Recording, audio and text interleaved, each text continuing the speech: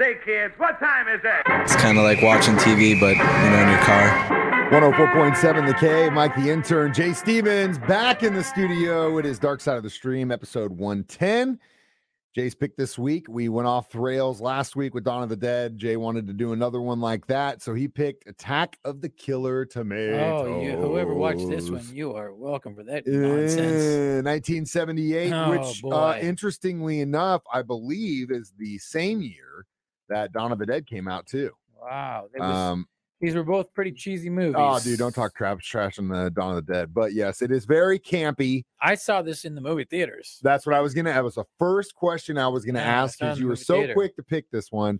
78, you would have been like. And I haven't seen it since. Like 11, 12. Yeah, I don't know. 8 or 9. 8 or 9. You went and saw this in the theaters? Parents. This was the parent upbringing I had. Whoop, there goes the camera. They were like. This was the parental upbringing I had. They let you. Okay, so what was your? If you can remember it at all, I don't. You don't remember your reaction. No, did you think it was stupid? Did you think it was scary? I don't know. I probably thought it was funny. I guess because when I watched it again now, gosh, it was goofy as hell. It's so dumb. So they define it as a musical parody. They were trying to be funny. I'm going to go on record. Yes, it was a parody, and it feels a lot like the horror movies that were coming out like every week in the 50s, 60s, like the drive. So many different Attack of the Killer Amazon Women, Attack of the Killer Amazon Women from Mars, Attack from the Martians versus Santa Claus, like all these things that now Mystery Science Theater 3000, make fun of. Monos, movies. Hands of Fate.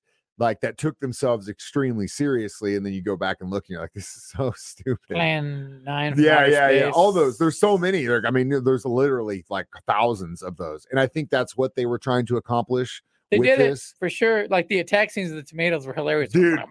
Well, I know. Like, I just wanted to take a whole segment and talk about how the tomatoes talk. So you never actually find out why they go crazy. You never actually find out why the tomatoes. It sounds like somebody was trying to make a super vegetable, right? Yeah, something like that. And then, but the opening series, the scene where they're like, Alfred Hitchcock put out the birds and people laughed. Yes. And then in 1975, a whole town gets attacked by birds. No one's laughing now. And it's like, dude, it's so stupid. But really, straight out of the gate, when that woman's in the kitchen in the first scene, and the tomatoes like, and just all the little one-liner stuff. Dude, and so dumb. And there's some politically incorrectness going on in this one, right? That was the days. Oh, yeah. Well, there is some definite PC uncorrectness going on. Which we can talk about next. Dark Side of the Stream continues in 4 minutes. Some 104.7 The Cave. 104.7 The Cave. Mike the Intern, Jay Stevens back in the studio. Dark Side of the Stream, episode 110, Attack of the Killer Tomatoes. Now, before we talk about some of the very politically uncorrectedness of this movie, I want to go on record and say that I hate musicals. There are Grease, I love. Grease is good. Hedwig and the Angry Inch, I love that movie. Xanadu is good.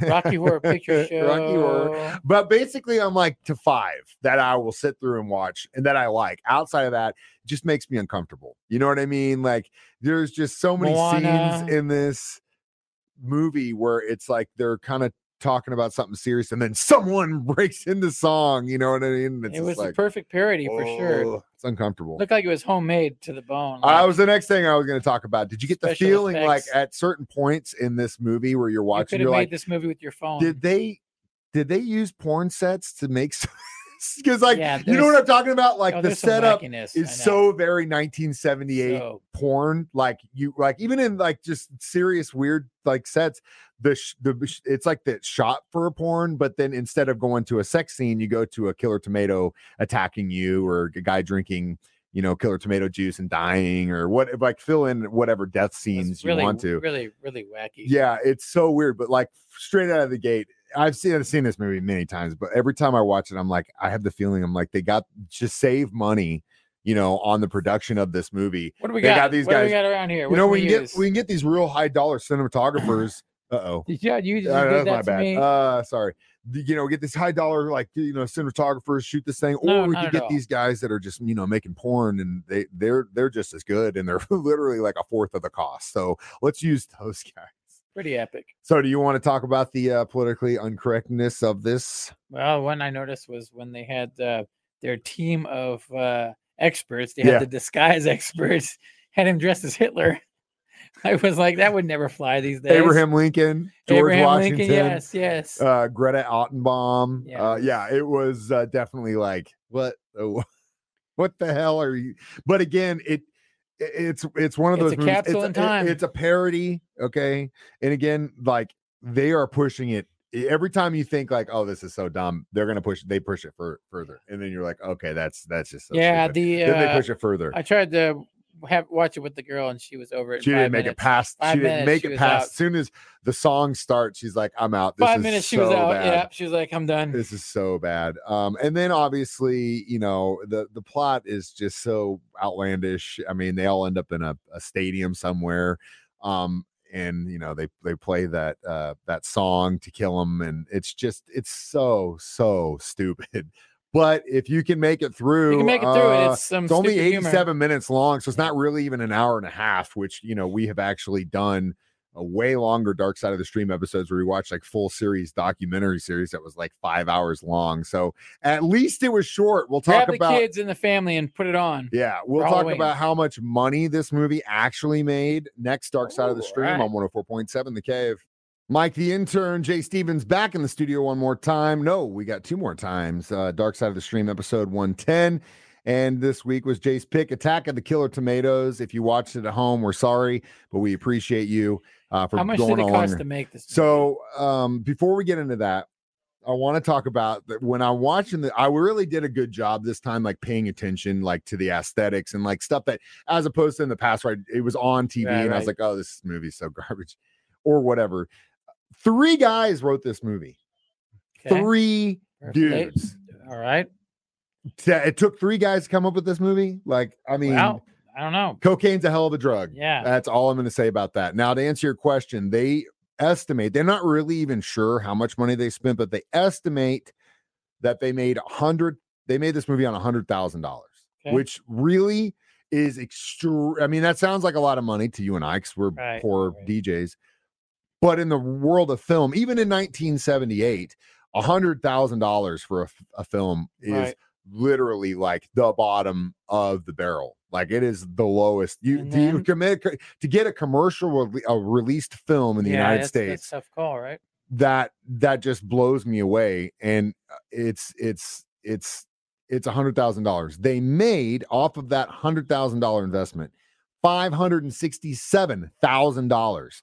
So they 5 times return on that. So that would lead to Return of the Killer Tomatoes. Right. I can't Killer believe Tomatoes it. Strike Back. Of this. Killer Tomatoes Eat France. 4 Killer Tomato movies. They took all that money, put it back into more films. Guaranteed they didn't make that money back. No, not on those. Crazy thing is, Return of the Killer Tomatoes in 1988, which was like 10 years after this one, was one of the first films that George Clooney starred in. Isn't that interesting? Him and his eyebrows in that movie. So yeah, I mean that is a huge return on your investment, especially since you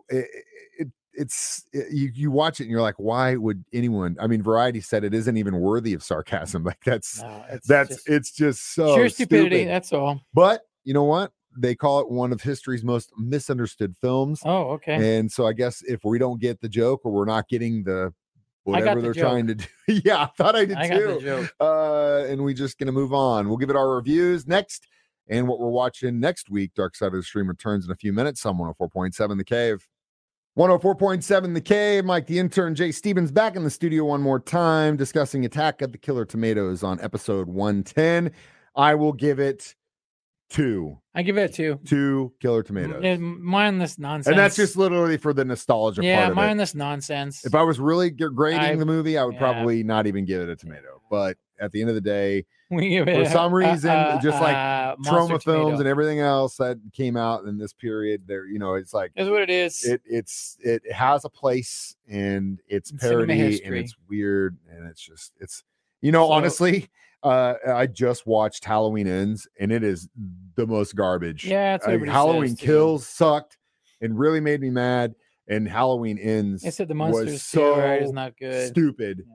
I don't understand why they would trash it. It is just like such a good series, right? And then they just even the ones that were like, you know, Halloween 6 and whatever, like, dude, like some of them are nah, but like, dude, this was so bad. There was no reason to make the choices they did. Let's get back to documentaries. I'm just so mad. So I would give, my point of this is that I would give Attack of the Killer Tomatoes a higher rating than Halloween Ends, to be quite honest with you. Pretty bad. All right, so next week, I know you're gonna love this one.